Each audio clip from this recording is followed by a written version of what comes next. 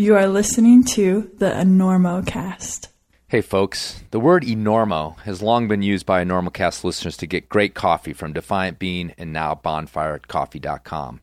But now the magic word is going to make you not only more alert, but stronger and therefore more attractive.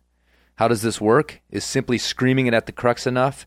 Perhaps, but more indirectly, but effectively, you can now use Enormo to get a discount on pure climbing holds. Yes, it's time to build that woody and start training. Go to pureholds.com, PURHOLDS.com, and enter Enormo at checkout for 10% off your purchase. And while you're there, check out the Enormo hold. It makes a great International Body Piercing Day gift. We gotta get Listen, where are you playing in town? Are you playing here? We're doing the Enormo Dome, whatever it is. It's terrific. Oh, It's yeah, a big house. We place, sold that it out. side of town. That's a Very big nice. place. You sold What's it that, out. 20,000 I'll see. seats? We really should. Look, you better get up there before you panic. Those pens are loose. You're very good. I have really enjoyed climbing them with you. We'll make it. I don't think so. But we shall continue with style.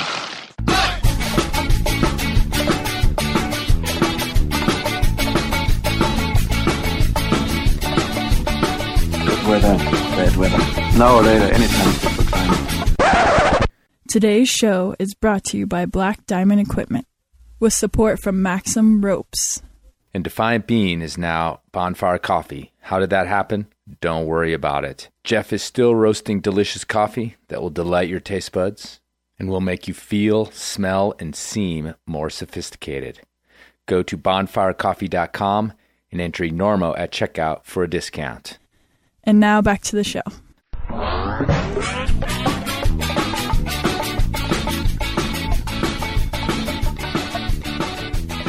Hello and welcome to the Enormocast. This is your host, Chris Kalous. It is June 16th. It is about 4:30 in the morning, Mountain Standard Time, on the 16th of June. And I'm recording in the early wee hours of the morning. Like, what's up with that? Well, here's what happened. My Spanish friends were in town visiting, climbing here in the U.S. and on the tail end of their trip, and I had to take them to the bus to get them to Denver at 4 o'clock in the morning so they could catch their flight in a few hours in Denver, Colorado. The Greyhound, actually. They're the only people I know who use the Greyhound on a regular basis whenever they're in the U.S. because they're used to having nice interstate bus travel in Europe, and here they get the Greyhound. So, but I'll say this, Greyhound was on time this morning, which was nice. So got home, drank an entire mocha pot of coffee like I do every morning, which, like many others, they pointed out that I was actually drinking 4 shots of espresso every morning. I don't know, it just seems like a cup of coffee to me these days. So anyway, so I'm up, I'm recording. I didn't get it done last night because my girlfriend was climbing the Black Canyon and overdue, and so I was nervous and worried that something terrible had happened. But as usual, it was just the Black Canyon that had happened, and what they planned on being sort of a medium day turned into a really long day, and they topped out super late and didn't get in touch with me until, I don't know, about 10:30 at night, when I was supposed to have heard from them like mid-afternoon. And everything was fine, just one of those days, which is pretty typical down there. And always surprises me what we put ourselves through as climbers, what we're willing to just voluntarily do to ourselves, knowing full well that we're going to be scared and we're going to suffer a little bit. Even if we're just going climbing for the day, we're going to stuff our feet into those horrible shoes, go up there and be a little bit scared and make ourselves bleed often. If not our hands, then our knees or elbows or something else. All for fun. We just do it for fun. I don't know. Everybody else pursues comfort, and we don't. We go the opposite direction, which is pretty interesting. And also, while driving my friends to the bus at 3:30 in the morning, I was listening to smooth jazz on the radio, because that's pretty much the only thing that's happening. That, Jesus music, and the Mexican station. And the guy's voice, it's like typical. So I'm just at 4:30 in the morning, I'm rocking my most mellow, cool jazz voice for you guys. Although on today's show, Jeremy Collins, climber artist Jeremy Collins is on, and actually his voice, I noticed while editing, is quite smooth, quite mesmerizing. So look forward to that. I talked to Jeremy about climbing in his artistic output. It's one of the interesting things about him is not only is he an intrepid sort of expedition climber, he's also an extremely prolific artist, almost prolific to a point of concern, which we talk a little bit about. So looking forward to that. It's been a long time coming to get Jeremy on the show. Only real business to take care of is something I've been talking about for a couple months. I'm going to be out in Lander for the International Climbers Fest from the 9th to the 13th, I believe, or the 14th, whatever the weekend is. It starts on Wednesday and rolls through the weekend. It's in July. Did I mention that? I don't know. My brain's not working that well right at this moment. A great festival, one of the oldest, earliest festivals, and again, Lander is a great town to be in, to climb in the summertime. Can be hot, but is relatively doable, which is hard to find in the U.S. this time of year. They've got a great community of climbers up there who live in relative peaceful harmony with the bunch of cowboys who also live there, which is also sometimes unusual.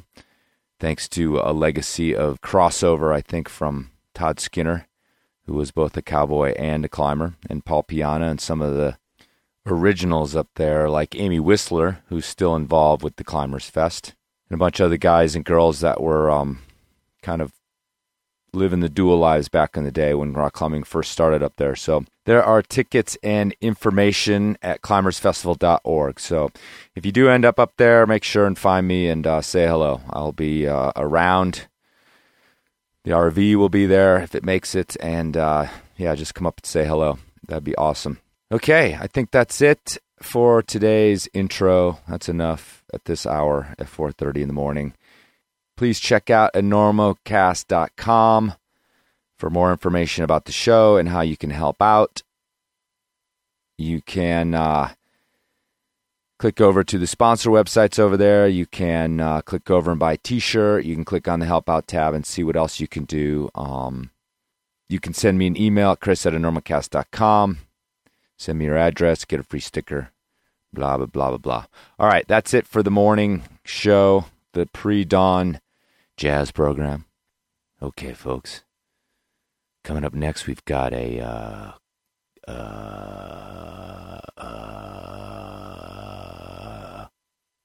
cut from Jeremy Collins' new album, The Art of Climbing.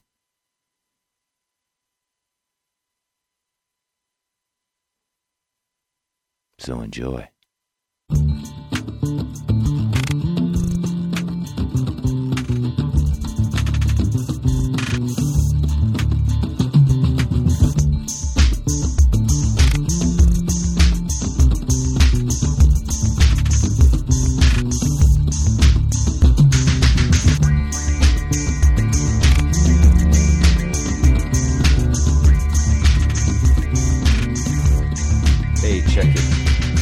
Check. Okay. That's pretty good. Much better. Yeah. All right. So let's go for it. Yeah, that's good. Okay. So I'm sitting in the kitchen / living room, living space studio with Jeremy Collins, the unicorn, the former unicorn of the Enormocast, the guy that I've been chasing for 2 years? Like, at least. There you were in front of my vision, and then you would prance away and get away from me on some sort of, what happened to the one time where you had to go to the airport, or like your stuff got left behind? Yeah, I put all my stuff in someone's trunk, and they drove to Denver with it, and I had nothing. So why'd you put all your stuff in someone's trunk? I tend to do that. Just drop my stuff places and forget a lot. I got a lot on my mind. So you were here. I was here, and all my stuff was headed to the Denver airport. And so what happened was I ended up taking the flight from Aspen. Right. You dropped me off at the airport. Yep.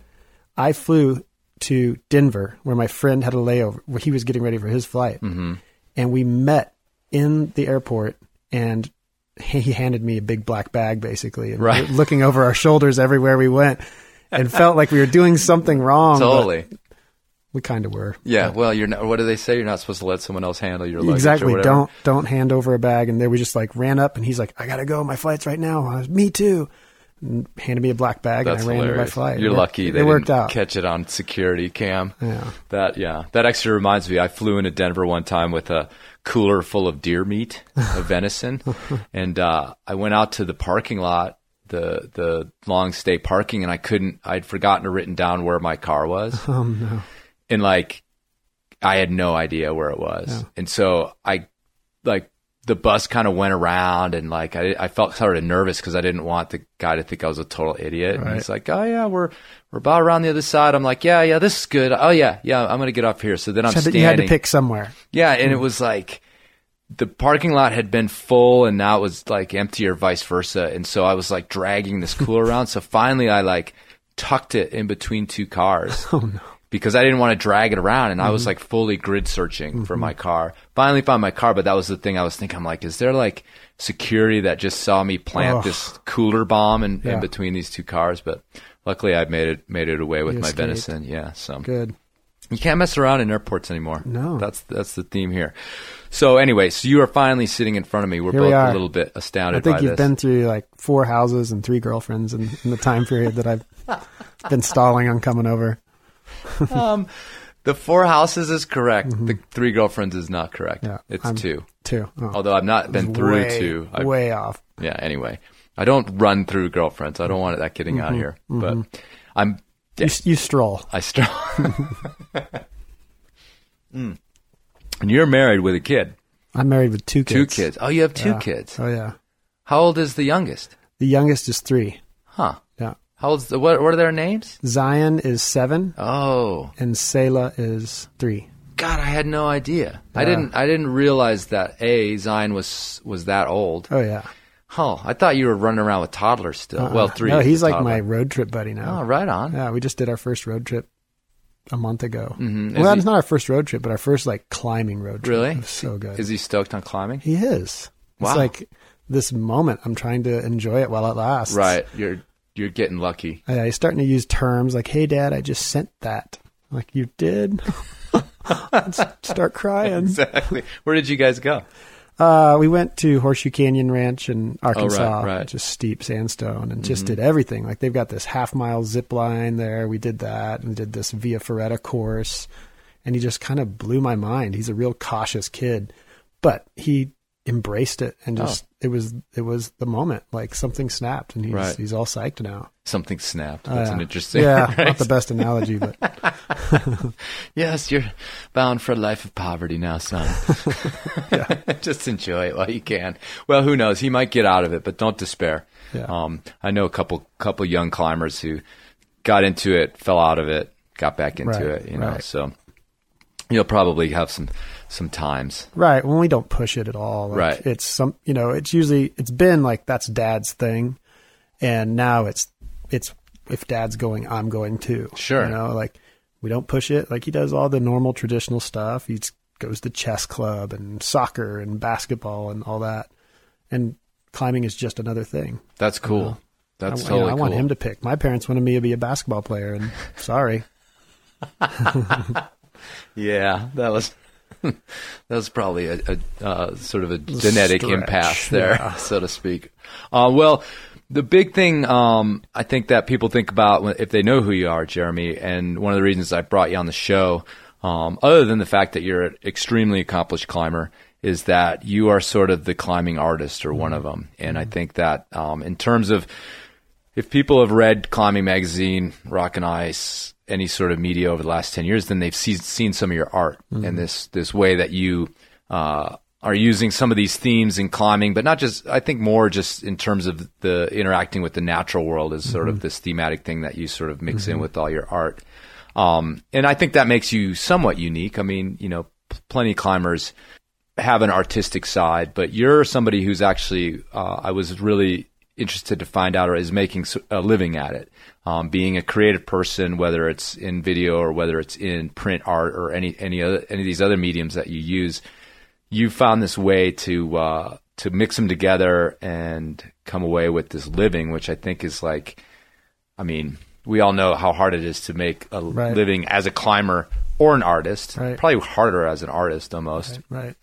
And yet you've sort of lived this dream. So I kind of want to backtrack and talk to you a little bit about who you were as a kid, you know, in terms of when you decided that, you know, this nature thing and this art thing were going to kind of come together, or, you know, what kind of upbringing that you had that brought you to this place. Right.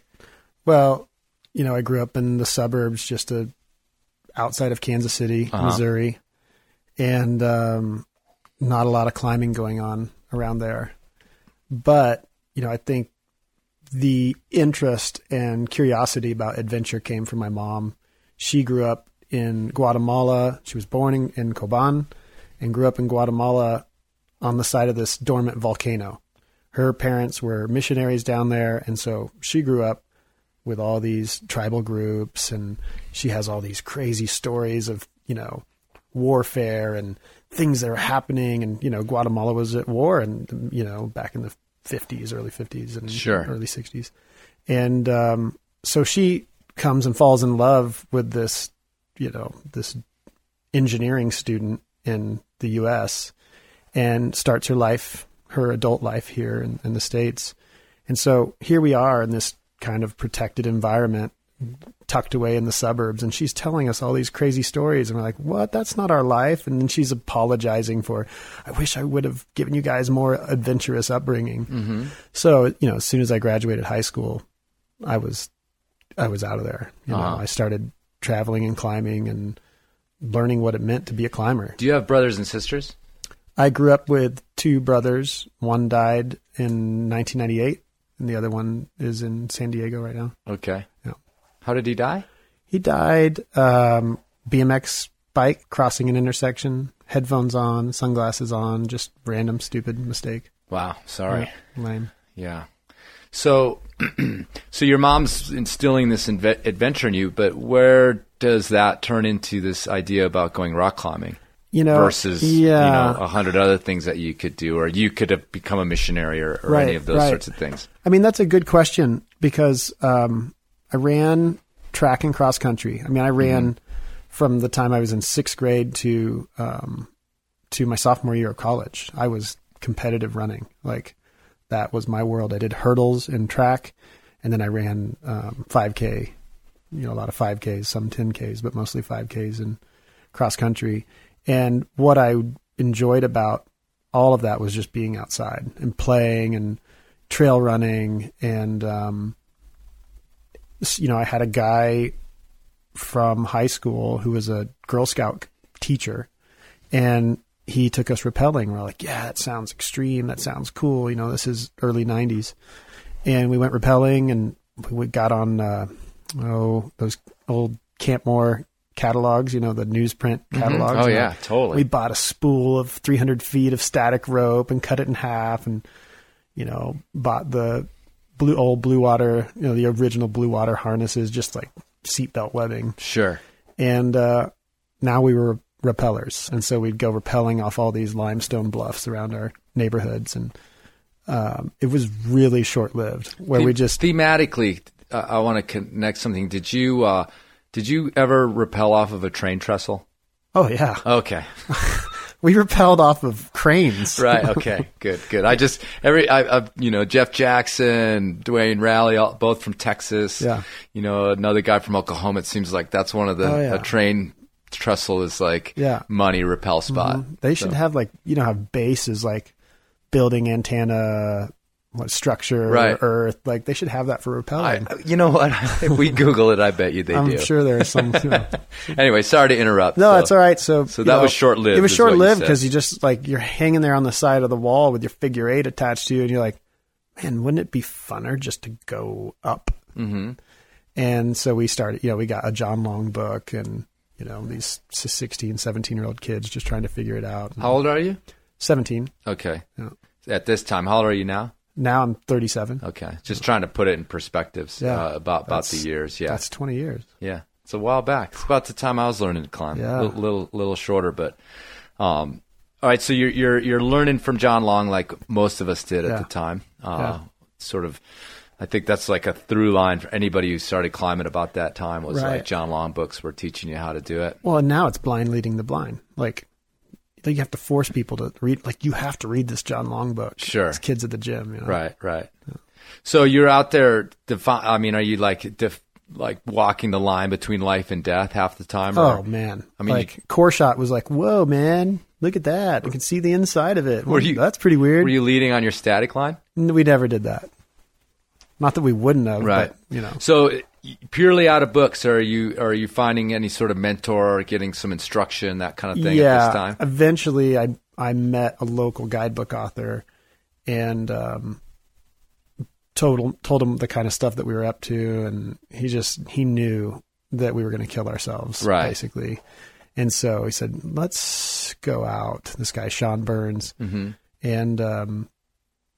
and he took, he'd start taking me out and taking me under his wing and basically just making fun of me until I learned it the right way. Right. Well, luckily. Yeah. So what's the through line with the art? I mean, you sound like you were a kid who, you were into sports and things like that. Was that a big driver in high school as well, or through school? It was, and it's awkward. Like I didn't have my circle. I didn't have a clique. Right. Like I was a runner, an athlete. I was varsity and traveling, doing big meets.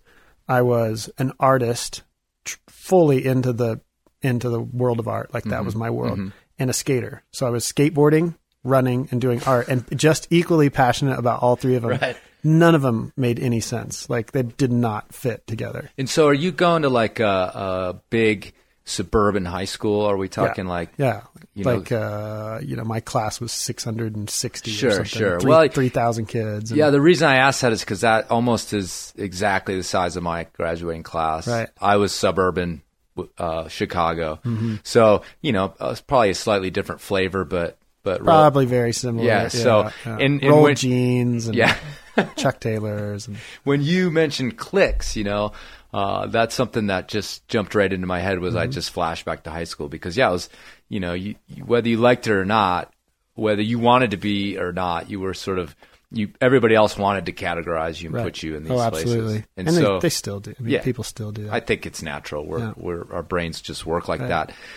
So that's pretty wild. I mean, you've got, especially the sort of maybe skater athlete thing was probably a bit at odds. Oh yeah. Well, you're on a bus going to a track meet and you're sitting there reading Thrasher magazine, and it's like, how does this fit? I had the full like bowl cut hair hanging down over my face, and it just was. And maybe that's kind of how I still am. Like I'm equally committed to a lot of different things, and that's just how I roll. You know.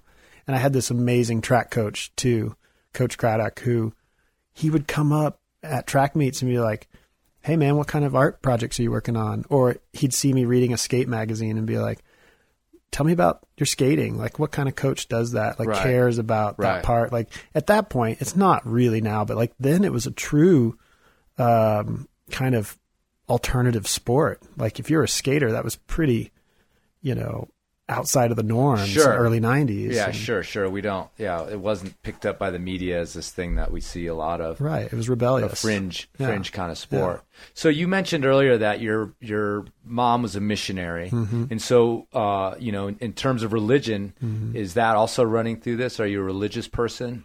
Are you sort of a guy of faith? Right. I would say that's the better line, a guy of faith. Religious and just too much. Right. I think it's best defined on my Facebook profile. Oh yeah, I hate it. Well, I hate it that it has that religious, whatever it says, religious preference, political preference, and so now both of those things say, don't judge anybody by what they have put in this space.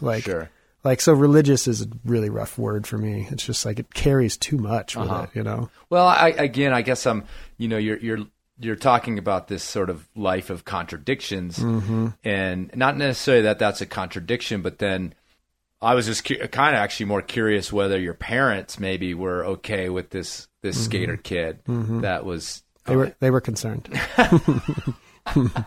Okay, so yeah, that's kind of what I was getting at, I guess, more so. You know, whether your family was I guess on the conservative side or not, Right. but they were concerned. I mean, they were who wouldn't be? they were like smashing all my Metallica tapes and Oh, really? yeah, and I still listen to them just to kind of spite them a little bit. Is that one of the things you found in the basement? You were talking about cleaning your I basement. did. I found a huge box of old tapes. And Nice. like, what am I going to do with this? You can get tape players for super cheap on eBay. Oh, nice. Yeah, so you can Keep an eye out. Well, Yeah. my van still has a tape player, Oh, so I'm nice. set. Perfect. So you're rocking out. Oh yeah, That's awesome. set. All right, so that's the kind of kid you are. You're. I mean, I think that's pretty cool. And one of the things that I've always noticed in at least my generation of climbers, and probably continues to be to a certain extent, and certainly going back into the 70s, like Lynn Hill mentioned this too, is like, you know, the type of people that seem to be drawn to it have this tendency to have previously not sort of felt like they fit in anywhere else or had all these like pieces and parts in different worlds. And, you know, I've always joked that like if you get a basketball game with a bunch of climbers, it's going to just look like it's going to be horrendous, you know? And I just know a lot of climbers who didn't find what they wanted until they found climbing. Right. And does that fit with you to a certain man. extent? Yeah, and it's I still run. You know, I love running, but it doesn't fulfill my identity, I guess, of myself like climbing does. Right. And every once in a while, I have these thoughts like, when will I not have the stoke? Like, when does the stoke run out?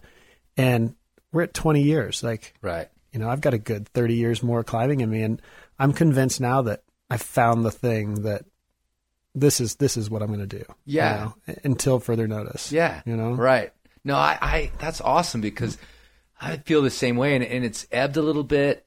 Yeah. But- it has to, and you got to let Right. it do that. Yeah, but I also have gone through that same thing of like, you know, is this who I am? And if it is, then why do I have these thoughts of like, why am I wasting my time? It's like, I'm not wasting my time, you know? And I think it was probably like a good 6 or 7 years ago for me where I kind of like had been in this moment of opposition or, Right.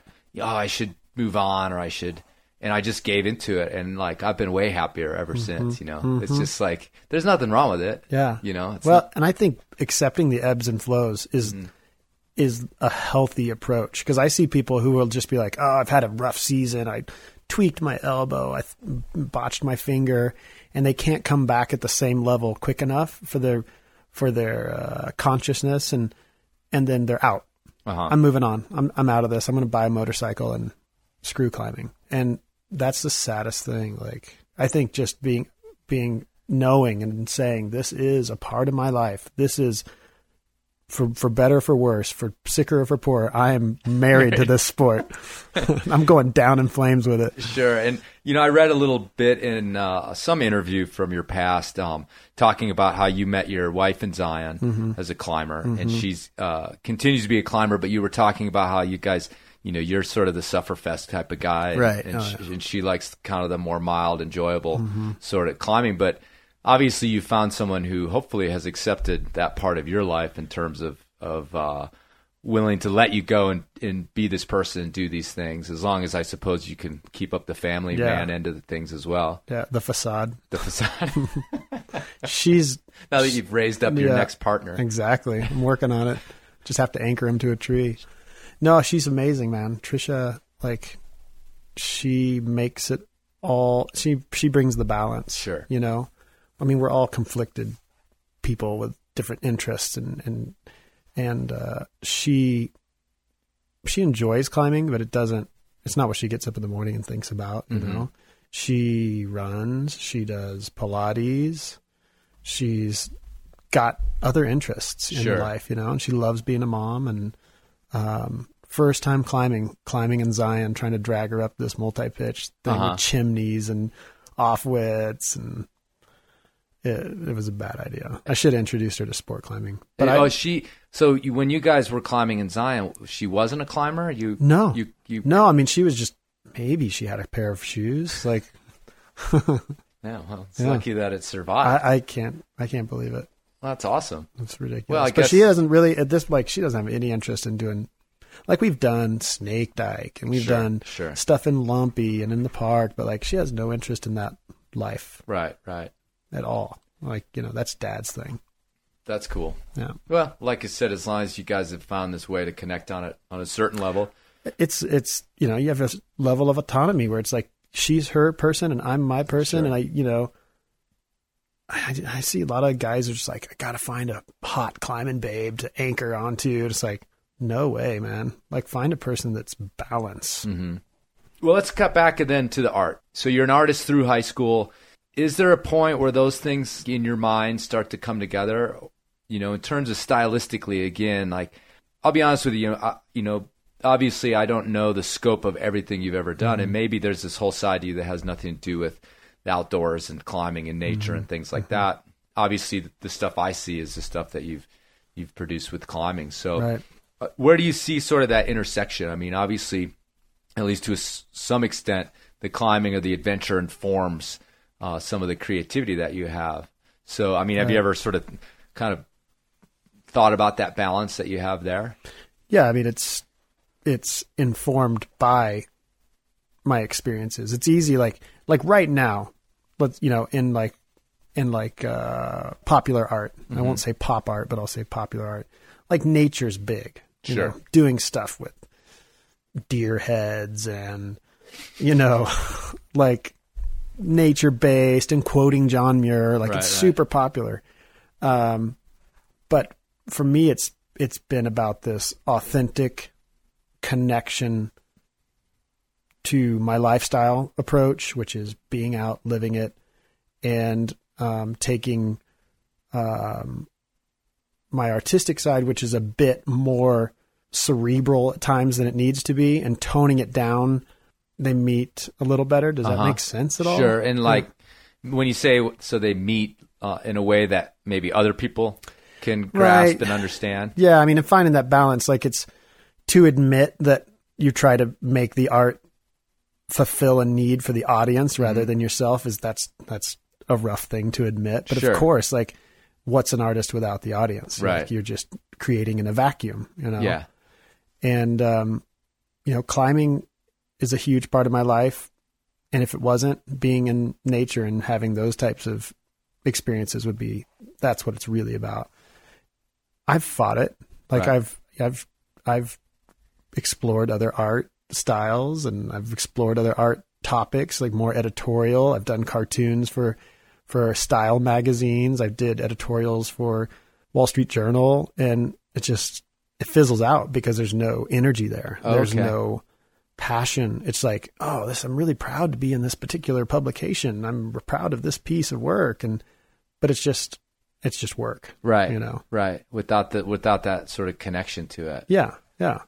And so in terms of the mediums that you work in, I mean, it seems to me anyway, looking at everything, that most of it starts as drawing. Mm-hmm. Is that safe to say? That's kind of your basis. And I've gone from multimedia to painting to sculpture to installation art, but here I am, 20 years later, and drawing I've simplified it, with something I can carry in my pocket.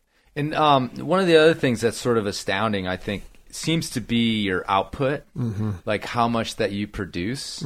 And you're shaking your head as if that's a problem. No, I don't know what it is, but it's a common observation. Right. Like, I don't know. Like, maybe it's because I live in Kansas City and I don't have the distraction of the mountains there every day. Yeah, I mean, I guess it could be some sort of fulfillment of that, like a longing. But I lived in Denver for a while, and it's like, you're just pounding it out. Like, I don't know if it's some neurosis, some sort of like artistic Tourette's, like, like it's constant, right? Yeah. I mean, it appears to be. I don't know why I even know that, but I think, like you just said, other people have been impressed with that as well. It just seems to be, every time I get an update on Facebook from you or whatever, it's some new piece of art, or Right. or maybe I'm like, oh, he's got some backlog and he just Right. pulls the stuff out, No, but it doesn't it's appear to be like no, that. it's constant. Right. And like there's a disassociation with it. It's like, it's outside yourself. So, some artists may have a real attachment to certain pieces of work or to all of their work. And I'm generating it so much and so constantly that I'll go and look at something from 2 years ago and totally forget that I created it. Right. There's just piles. They pile up. Well, that's what I was going to ask you. Is it all stored away, or has stuff been destroyed? Man, the last couple of years I've thrown a party at my studio and just have them on like basement discount prices. Right. Like, come up as is, Right. take it and go. Uh-huh. And just, I throw a party and my local community gets really psyched on it. Uh-huh. It's pretty fun, but it's like, I can't be the biggest collector of my own work. Right. Like, it's got to get out. Just piles Yeah. of this stuff. So what does your production look like? Are you a guy that, at least when you are at home, when you are in Kansas City, Mm-hmm. do you get up, you go to work, and just clock in, and that's what you do as a daily job? Or, are you in one of those giant open lofts, just like waiting for the inspiration to hit, like in a movie? No, inspirations. There's no inspiration. It's just do. Just comes do. out, right. Just do the work. Right. Even if it's bad, just do it. No, I've got a workspace. Like I don't do 9 to 5, but I do 8 to 7. Like, I can pound it out for Right. days on end. And, but I also have the freedom to just go. Like, the weather's good, go. But I treat it like a job, it's not just like, oh, I'm in the mood for art today. Like, that may be the strangest part of the whole, Right. the whole matrix, is that the work ethic. And this is, I do a little bit of teaching too. And like, that's what I talk about with students, is work ethic. Right. Like, you have to have work ethic. It can't be waiting around for inspiration, because that's just, it's useless, like create, Sure. make mistakes. Right.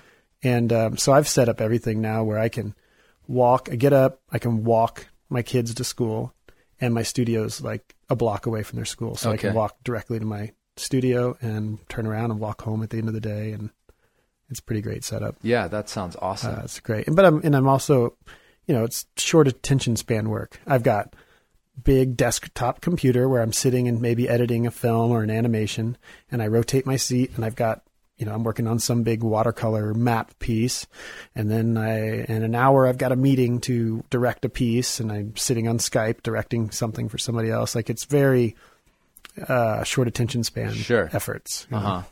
And again, like, just financially, having your sort of, finger in all these pies is I guess what keeps it going financially. You've got Right. Oh, you things have to going on. diversify. Right. And most of my peers don't. They have a more traditional job, and they do the art when it comes. Sure. And, there's many times where I've thought, man, that just sounds so nice. Just a normal, consistent income and a normal job. And then when I have the art jobs that I really want to do, then I only do those. And that's just not, I just don't think it's in my genetic makeup. Sure. That way. Sure. So I guess, everything has its downside. But I think you're probably better off without that real job. Yeah. Yeah. Quote unquote real No, job anyway. the- It sounds like you're working your ass off, frankly. But Yeah. Yeah, but, it is. And so are you using, this is like way off from climbing now, but are you using agents? Are people pitching your stuff for you out there, or are you also running that end of thing? Generally running that, but I've got a lot of friends that take it upon themselves to do that. okay. Yeah. And, some of the recent stuff that I've been doing, just these last 6 months, I've had a PR agent that's been pushing for whatever, pushing it farther than I can ever possibly do myself. Sure. Well, I'm really curious about this because it's one of the things I've run into with this project. This has become one of my creative outlets. I play music as well, but actually this is kind of time-wise, just logistically replaced a lot of that. Right. And, I find that's one of the big hard things is that I come home, I've got a podcast that's supposed to be out. I need to edit it, and it may not seem like this hugely creative operation, but, it is producing something that's kind of out of thin air, so to speak. And it's just really hard to like work all day and then come home, eat dinner, and just be like, all right, it's 8:00. It's time to be creative. Yeah. Okay, That's start being creative now. Okay, here we go, you know? So that's kind of why I'm curious about your process, if you will. It's just sort of helping me inform maybe some way around my sort of issues sometimes with trying to be it's spontaneously creative. Let's do it. It's like trying to go to sleep. Like, okay, I'm going to sleep. I'm tired now. Yeah. Yeah. No, I think it's good to allow yourself to fail and go into those, you know, just like climbing, like risk failing and just constantly, even if you're not feeling extremely creative, just at least create. So let's actually talk about the climbing now. We'll come back to that because this is a climbing podcast after all. Yeah. And then we'll come back and quick draws, and we'll finish up with some of the projects you're doing now with the art as well. Right. I'm curious, you know, you're sort of an expedition climber. I mean, you also climb, you know, just like we all do, get out for the day here and there. But when you are thinking about a place to go, like you've been, I've got a list here, you've been recently anyway in the last few years to China, Venezuela twice, right? To climb Tepuis. Different ones? Same route. Oh, same route to finish it. Yeah. Oh, wow, that's pretty awesome. Yeah. Up to the Vampire Spires in the Northwest Territories. So what do you sort of look for in terms of what inspires you to pick a place, pick an idea, and make some of these things happen? Because especially those trips to Venezuela, which I'd like to hear about, is I mean, I know from people having done and told me about that, it's like that's one of the all-time logistic, you know, mountains to climb, you know, figuratively. That's one of the hardest things I've heard about people doing in terms of dealing with Venezuela, which isn't easy, dealing with, you know, guides in the jungle, dealing with the jungle, you know, all these sorts of things. So what inspires you to choose a certain thing, a certain goal? Right. I think it's definitely stems from the artistic side. Like, you know, it's easy to, like, let's say, well, that's really interesting. Yeah. There's this beautiful picture of, that's a Tim Kemple portrait, I guess you could say, of Shipton Spire. And it's this beautiful black and white picture, and no other pictures I've ever seen have inspired me to climb Shipton Spire other than that. I can picture that picture. And that's the best example, like seeing something like that and being inspired by it. Like everybody's inspired by El Cap. Everybody's inspired by Half Dome, you know, the Diamond or Castleton Tower, but seeing something that has multiple ingredients, unclimbed, beautiful line, surrounded by culture and story, you know, some level of history, all those pieces come together to make this snap in your mind. As an artist, as a creator, you know, I definitely see putting up new routes as a creative, artistic approach. And I think they all add up to that, you know, that it's an artistic choice, that I can't define it, I can't describe it. Maybe it's a big choss pile, but because I'm inspired by it, like, all right, I'm doing that. So is that the way it comes down? I mean, are you suddenly struck by things and you're like, okay, that's next, or it's going on the list anyway? Oh, yeah. And then you're the kind of guy that makes it happen. Yeah. Yeah. I mean, it's like my younger brother sent me this email a few years ago with a picture of this wall in the Lofoten Islands in Norway. And it's this, I don't know, 1,500-foot granite wall coming up out of the sea. It's up in the Arctic Circle. And he's like, what do you think of this? And I said, we're going. And so that week we literally plotted and figured out how to go just because I was inspired by that photo, you know, and do a little research. And you find out, man, there's so much going on here that's not just hop in a plane and go do the climb, get in the plane and come home. Sure. You know, that's horrible. Like for me, like just flying to a country, hopping on a climb, hurrying home as fast as you can. Like you miss out on what it's all about, like the people there and the culture. And, you know, that's rough, just flying into base camp and flying out of a country. Yeah. I mean, I definitely agree. And, you know, I've joked around about how I fly over, the Southeast to go to Europe. I climbed in the Red for the first time last year, and that's pretty much it. With your twin. Yes, with my twin. Yeah. Hardly my twin, but He's talking about O-Dub, Chris Hampton. But anyway. I've never seen them both in the same place. I think it's the same person. Yeah, that's I'm the same way. I've never even been to the Red. What? Oh, everybody gasp. Are you serious? I've never been. I'm going to see how long I can hold out. My favorite thing is to go. I feel the same way about Whole Foods, actually. I've never been. Never been. When anybody responds like, "Oh my God, you've never been to the Red," I was like, "Yeah, have you been to Patagonia? Have you been to China? Have you been to Venezuela? Have you been to the Vampire Spires? Have you been to the Arctic Circle?" Like I've just been distracted by other things. And, I don't consider myself a sport climber, even though I love sport climbing. And so when I have chance to go on a road trip, it's usually like, oh, we're going to go to the desert. Or we're going to go to the Black Canyon. And I'll go there. I'll get there. It looks awesome. I got the book and I got tick lists. I'll get there. Yeah, totally. Well, that's what I was going to say, too, is I end up flying over because I realize that the South has a culture that's very different from where I live, but it's not different like going to Europe. And then what you said about the history, that's kind of my jam. Like I just love that idea of dropping into this place where, like my friend's house near the Verdun was, built in 1300 or something like that. And so, the kitchen has this flagstone floor that has this massive groove worn in it. And it's a groove because there's always been a table in this room for hundreds of years. And people have always walked around that table to the point of wearing a groove into these like super, dense flagstones. And so then you start to conceive of that, of like family after family after generation after generation. And I don't know, it always just makes me excited and interested and it's all those little ingredients about this whole thing. And climbing is I can climb anywhere and have a good time. Sure. I love climbing. Yeah. But if you can add on those ingredients to it, like then it's an experience that actually moves you and informs who you are and gives you something to talk about at dinner parties. Other than like Gaston this, Undercling that. Well, you could riff into where the name Gaston came from. But let me actually zero in here. I actually kind of want to hear about your Venezuela trips, or at least what that sort of involved. It was 2012 and 2013. Yeah. To climb one of these tepuis, which is these big, what are they made out of?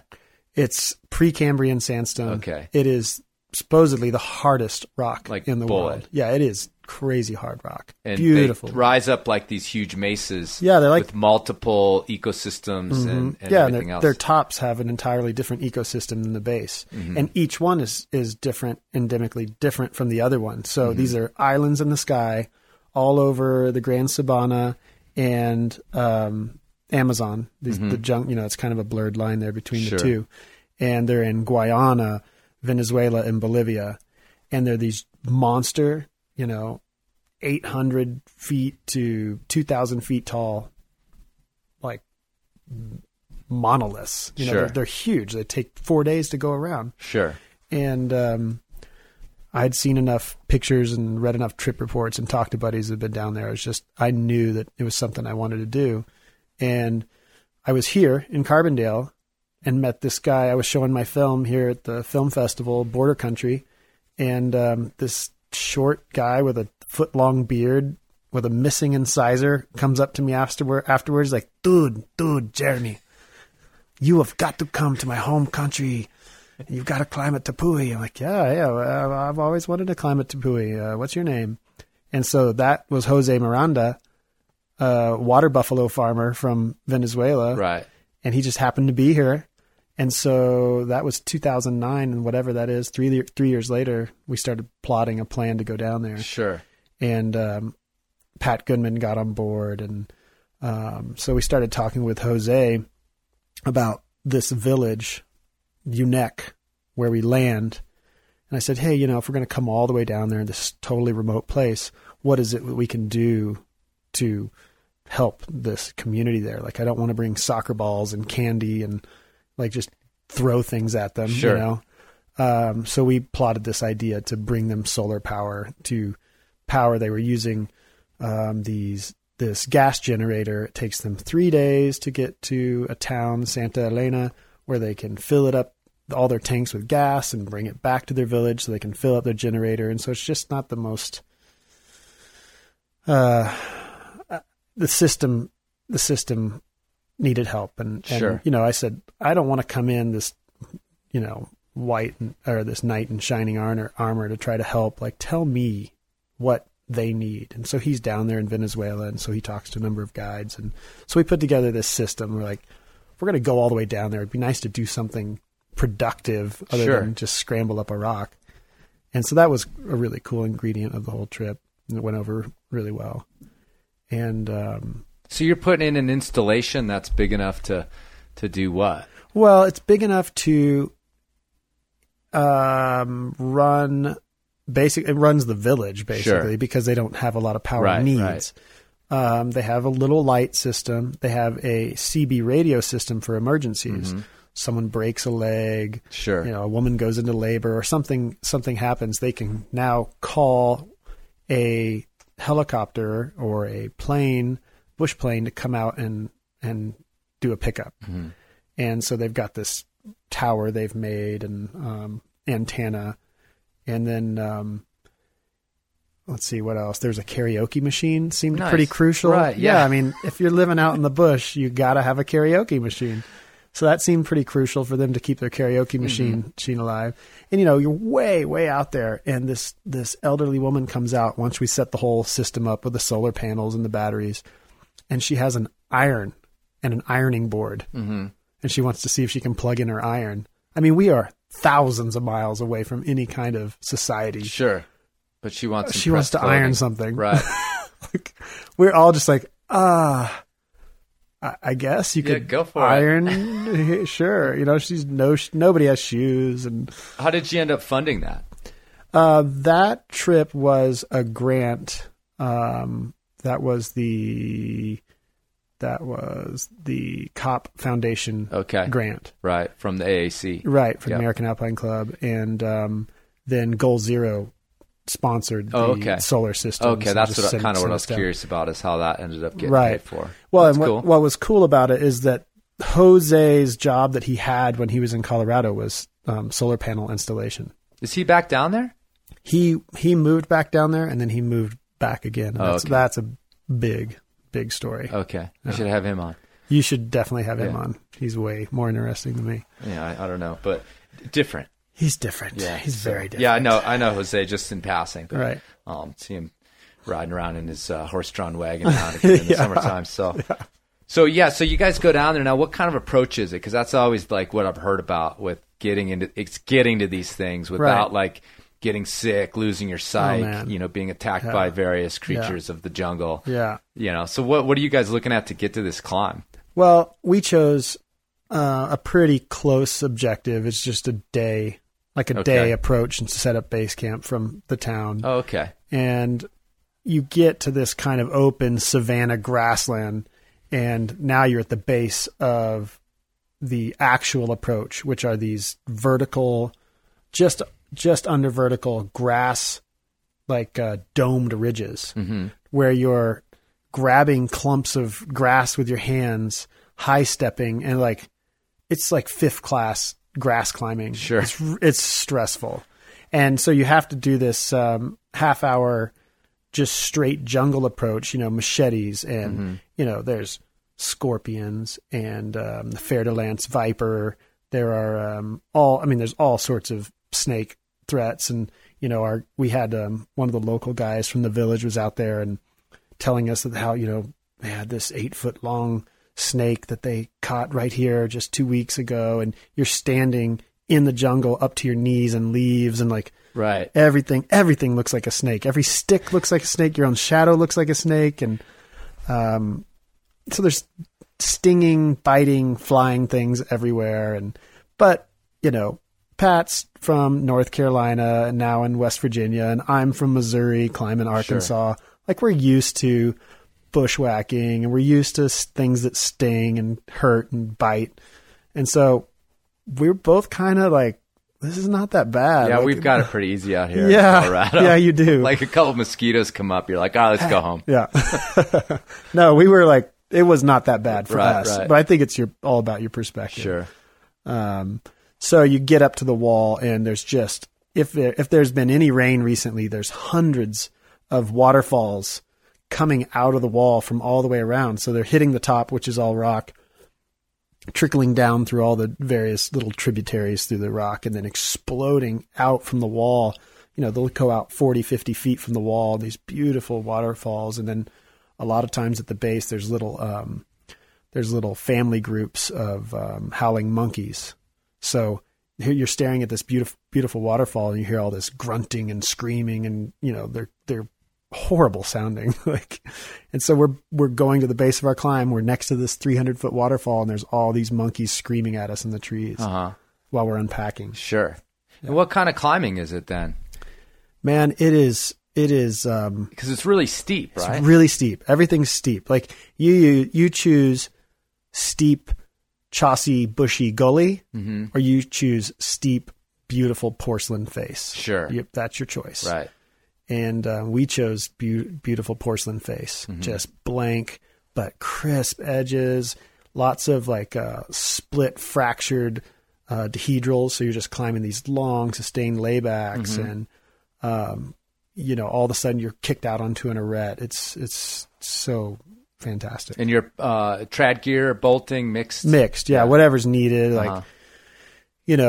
Sadly, the first 4 pitches of our route was just mostly blank. Right. So you'd put in a cam and then, go 10 feet, 15 feet, all right, 20 feet. And then, you have to figure it out along the way. What's this pitch going to be? And you want so bad for it to just be this, minimal bolted line. You want so bad, but you're there standing on an edge, run out. You just have to accept it. Right. All right. I guess this is what it's going to be. Were you guys hand drilling? No way. Oh, yeah. I was going to say, yeah. You got Goal Zero on board. You might as well be charging some batteries. Yeah, it would have been brutal. No, if it's that hard a rock, you'd still be down there. Yeah, exactly. With tendonitis in both wrists. Yeah, no, we had the power with us. Nice, and it took 2 years to finish the route. Right, so we did those first 4 pitches, and it was very steep. It was it was at us too. It was really hard, 11 plus, 13B, 12 plus, 12 plus, wow. Bam, bam, bam, all steep. All sustained pitches, and we get to the top of the 4th pitch, and Jose starts to take over the lead.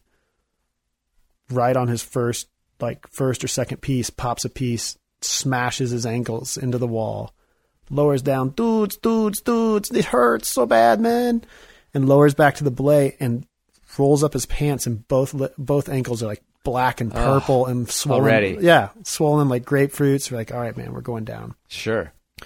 So we go down, make our way back to base camp to try to figure out, all right, this is a 2-man job now. It's me and Pat. We're going through the jungle down the ridge, hobbling, getting Jose back. Pat trips in the jungle and rolls down the hill, smashes his finger into a rock, breaks his finger. Okay. Now it's a 1-man team. Right. And so we just sit there, monkeys howling, birds cawing, in the jungle. It starts raining. The 3 of us just sitting there by a creek looking at each other we're done. Right. We've got 4 days left, 5 days left in this trip. And I'm thinking, I could go up there and try to do some rope soloing to try to figure this line out. We're man, we're coming back in 1 year. Sure. Forget this. We're out of here. And so that was it. We're done. Right. 4 pitches, major epic effort to get down there, and then 4 pitches. Yeah, but you built the solar thing. That's true. Yeah. And we had a great, we built a relationship with Leonardo, the chieftain, and his family and the other 70 people in the village. Right. And learned a lot. We got to, we spent 2 days with this guy, Alberto, learning how to make their backpacks. We just wandered into the woods, cut these reeds down, and he showed us step by step how to make these backpacks. And we all came home with them. You see it hanging in my house now. Sure. And you're did you pick that up at some little tourist shop when Right, you're in Venezuela? No. Right. We built that ourselves out in the jungle. So you guys ended up going back then the next year and finishing it? Right. And we had done the hard part. Right.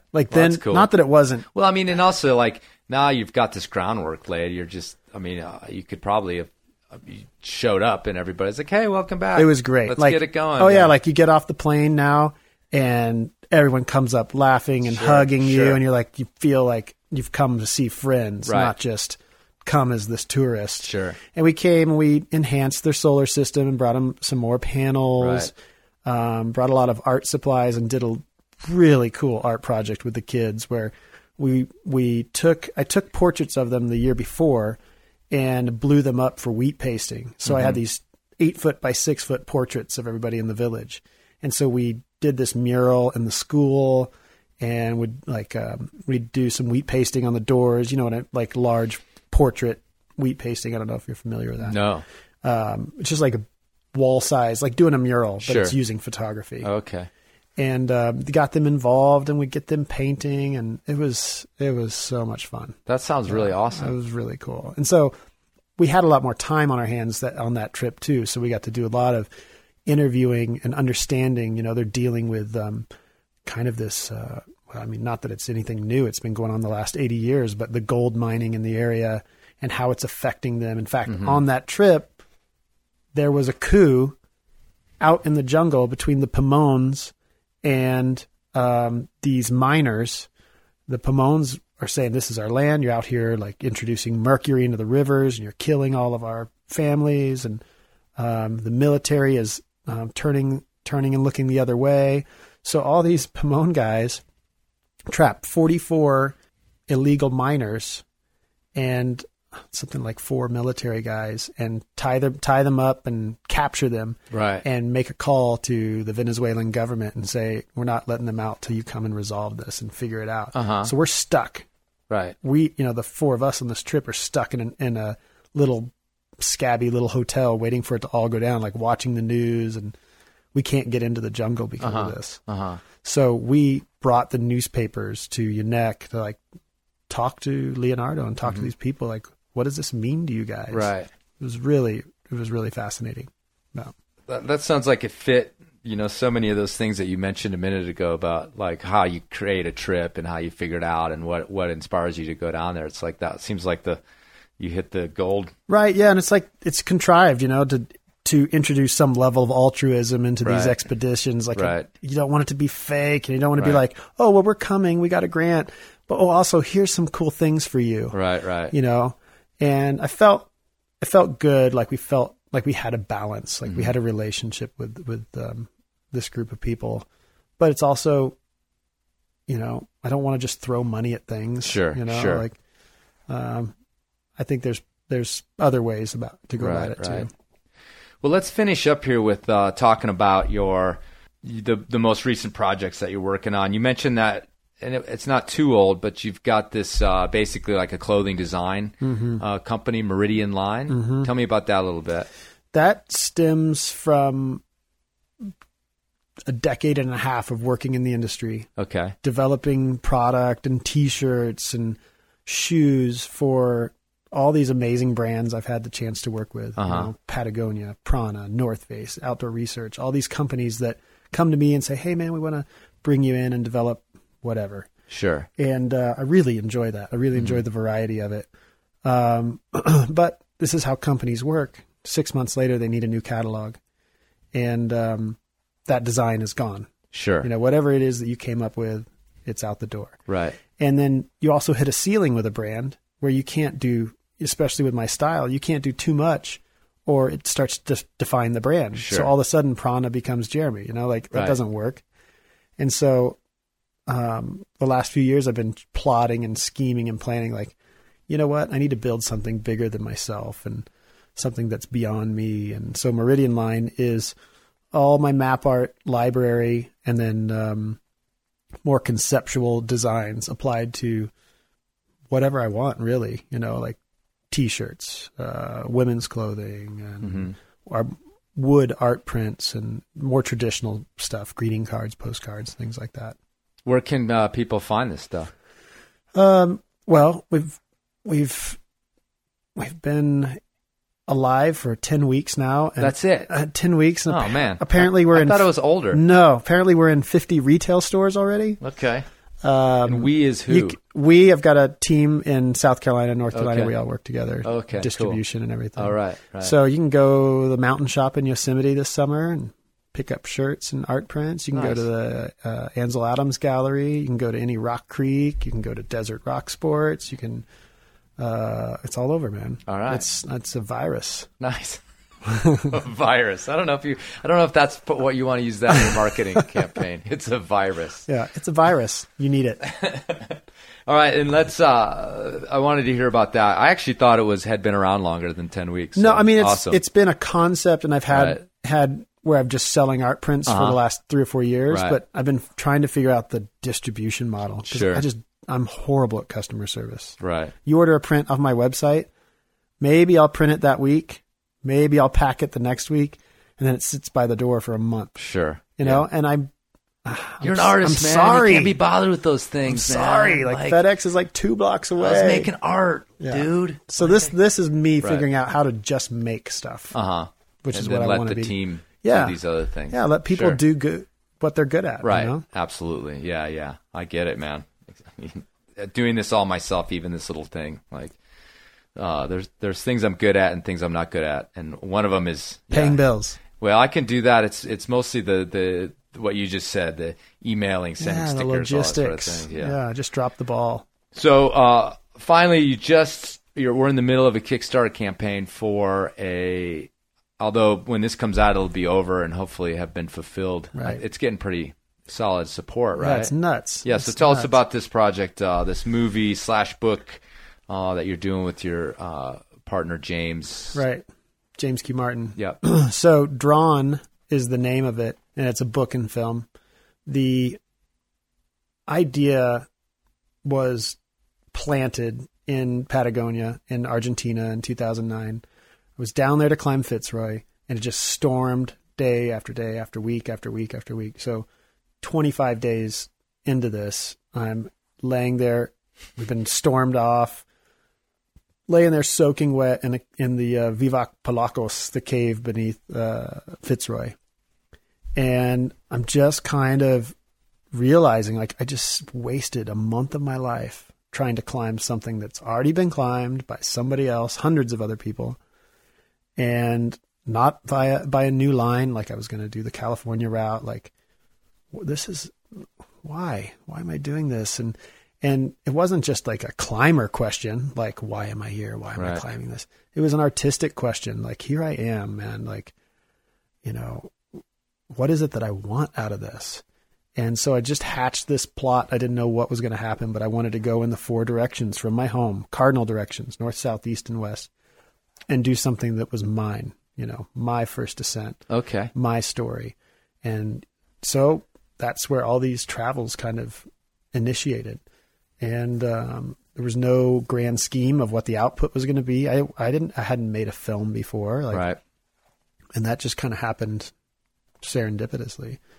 And now here I am, 5-7 years later, and now it's going to be a film. It's going to be a book with Mountaineers Books, and to do the funding, we went to Kickstarter. Just like, you know what, I've done. The Equation with a small budget. I've done The Wolf and the Medallion, my live show and film with a small budget. I did Border Country with basically no budget. Sure. And you know what? I would like to pay my team. Right. I would like to pay my team to do this. And you know what? I'm going to pay myself for the first time. Right on. And so we launched this Kickstarter 7 days ago, and we're 97% there. Mm-hmm. No. It's crazy. I'm not surprised by that. You might be surprised. No, I am surprised. Really? I mean, it's a calculated risk, like climbing. You know? Like I came into it not just like, oh, this seems like fun. I'll fill out this form. Yeah. You know. Well, I mean, I'm not exactly sure how Kickstarter works. I'm probably know as much about it as most people, but I'll just say this: like the art that I've seen you produce, I saw The Wolf and the Medallion. There's some clips of it on YouTube if anybody wants to go have a look at that. Did you see the live show? Yeah, I saw the live show here. Oh, cool. Yeah, I saw the premiere. Nice. Yeah, and so, you know, I know that your work can be arresting and affecting, and I think, you know, if you had done a Kickstarter maybe for that, you may not have seen this kind of return, but now you did it the right way. You've shown us the production that you can do and that it can be moving. Right. Did you cry? And fulfilling. I did not cry. I don't remember crying. I consider tears my trophies. Okay, well, maybe I did. I don't recall, but no, I mean, I was more. I would say I was more exhilarated by the thing than anything. So I mean, you had the band and the smoke machines. Yeah, and the whole thing. I was like, it came out of nowhere in terms of what people were expecting that night. So that was really exciting as well. But I guess what I'm just saying is that, for you to go out into the public and say, hey, I want to produce this thing. Can you help me out? That doesn't surprise me at all that people were like, yes, I want to see what you can do. Right. I've been blown away, like daily. Cool. Like I can't even keep up with like thanking people. It's so beyond me, It's pretty mind blowing. Awesome. And I think one of the misconceptions is Kickstarter is a place to donate, like a charity. Sure. But it's like Kickstarter is a pre-purchasing program. It's like going to the future Amazon. Right. Like these people are buying the book, they're buying the DVDs, they're buying shirts, and they're buying into it. Right. So that we can go out and spend in the next 6 months just hammering our heads and trying to make something just fantastic. What I mean. I think that people are confident, who know your work, right, are confident it has a track record. Yeah, that you can produce something that's going to be worth whatever they put into it, and they make that decision when they go to the Kickstarter. Yeah. So, I mean, I realize that that you're a person who obviously is very careful about wanting to produce something that's good and fulfill the obligation that you have to the world and to the art and to yourself. So you're not just going to be like, yeah, I'm rolling in the money. Right. From my perspective, it seems totally natural that people would give you money. So I like it. Yeah, let me get my wallet. Well, right on. We've blown an hour here, buddy. It wasn't that bad, was it? That was easy. I know. It was easy, wasn't it? That's cake. You've been you put more time into avoiding it. That's what I used to tell my kids when I taught. Like, dude, it's harder to fail. Just get a C for Christ's sake. Yeah. It's easier, and then I'll leave you alone. Yeah. Well, it's like I said, okay, I'll come over. It'll be good to pimp my Kickstarter. And you're like, hey, what? You finally want to come over here when you have something to sell? I knew what you were doing. No, it was just good timing. Well, like I said, by the time this comes out, you'll be well on your way, but beyond that. Right. So, anyway, I wish you luck on that project, man. And Thanks, I can't man. wait to see it myself. It's I'm no qualms about it. It is the most important project I've taken on. It's death, life, love, kids. I explore a lot of things with it. And I'm going, it's all out. Like I'm going as big as I've ever gone with it. So I'm super, super excited to tell the story. Cool. All right, well, let's go to 5 Point. Let's do it. It's going to be starting here in a few minutes, and I'm supposed to be there to be the MC. So I better get going. Thanks a lot, Jeremy. I really appreciate it. Yeah, man. Psyched to be here. Thanks.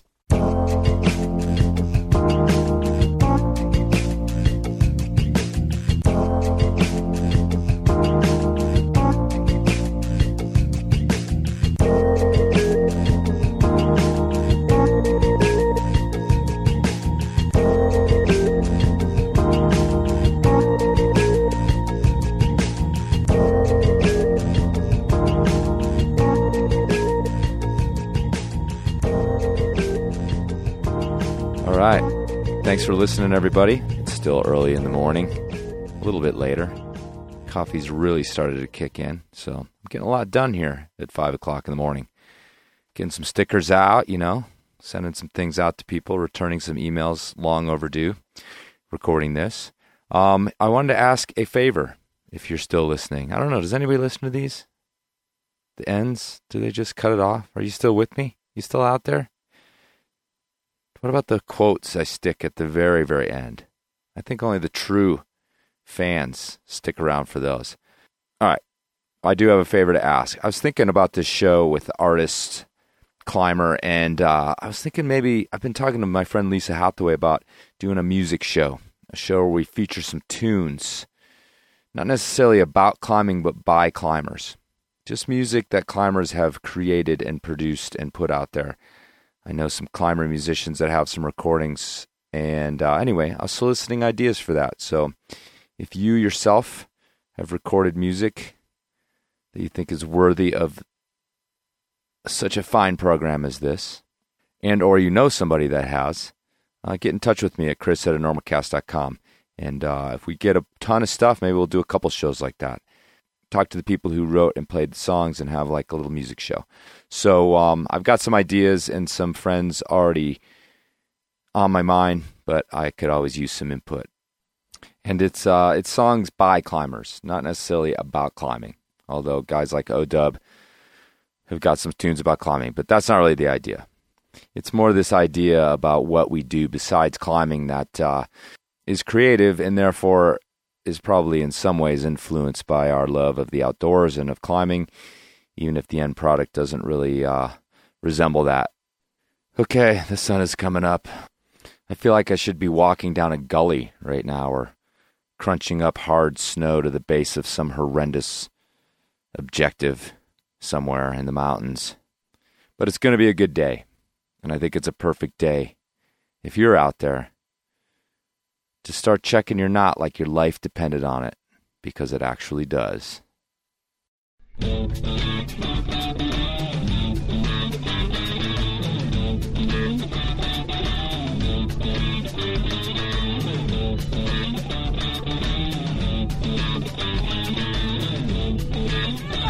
Taking crazy pills! I invented the piano key necktie! I invented it! What have you done, Derek? Nothing! You've done nothing!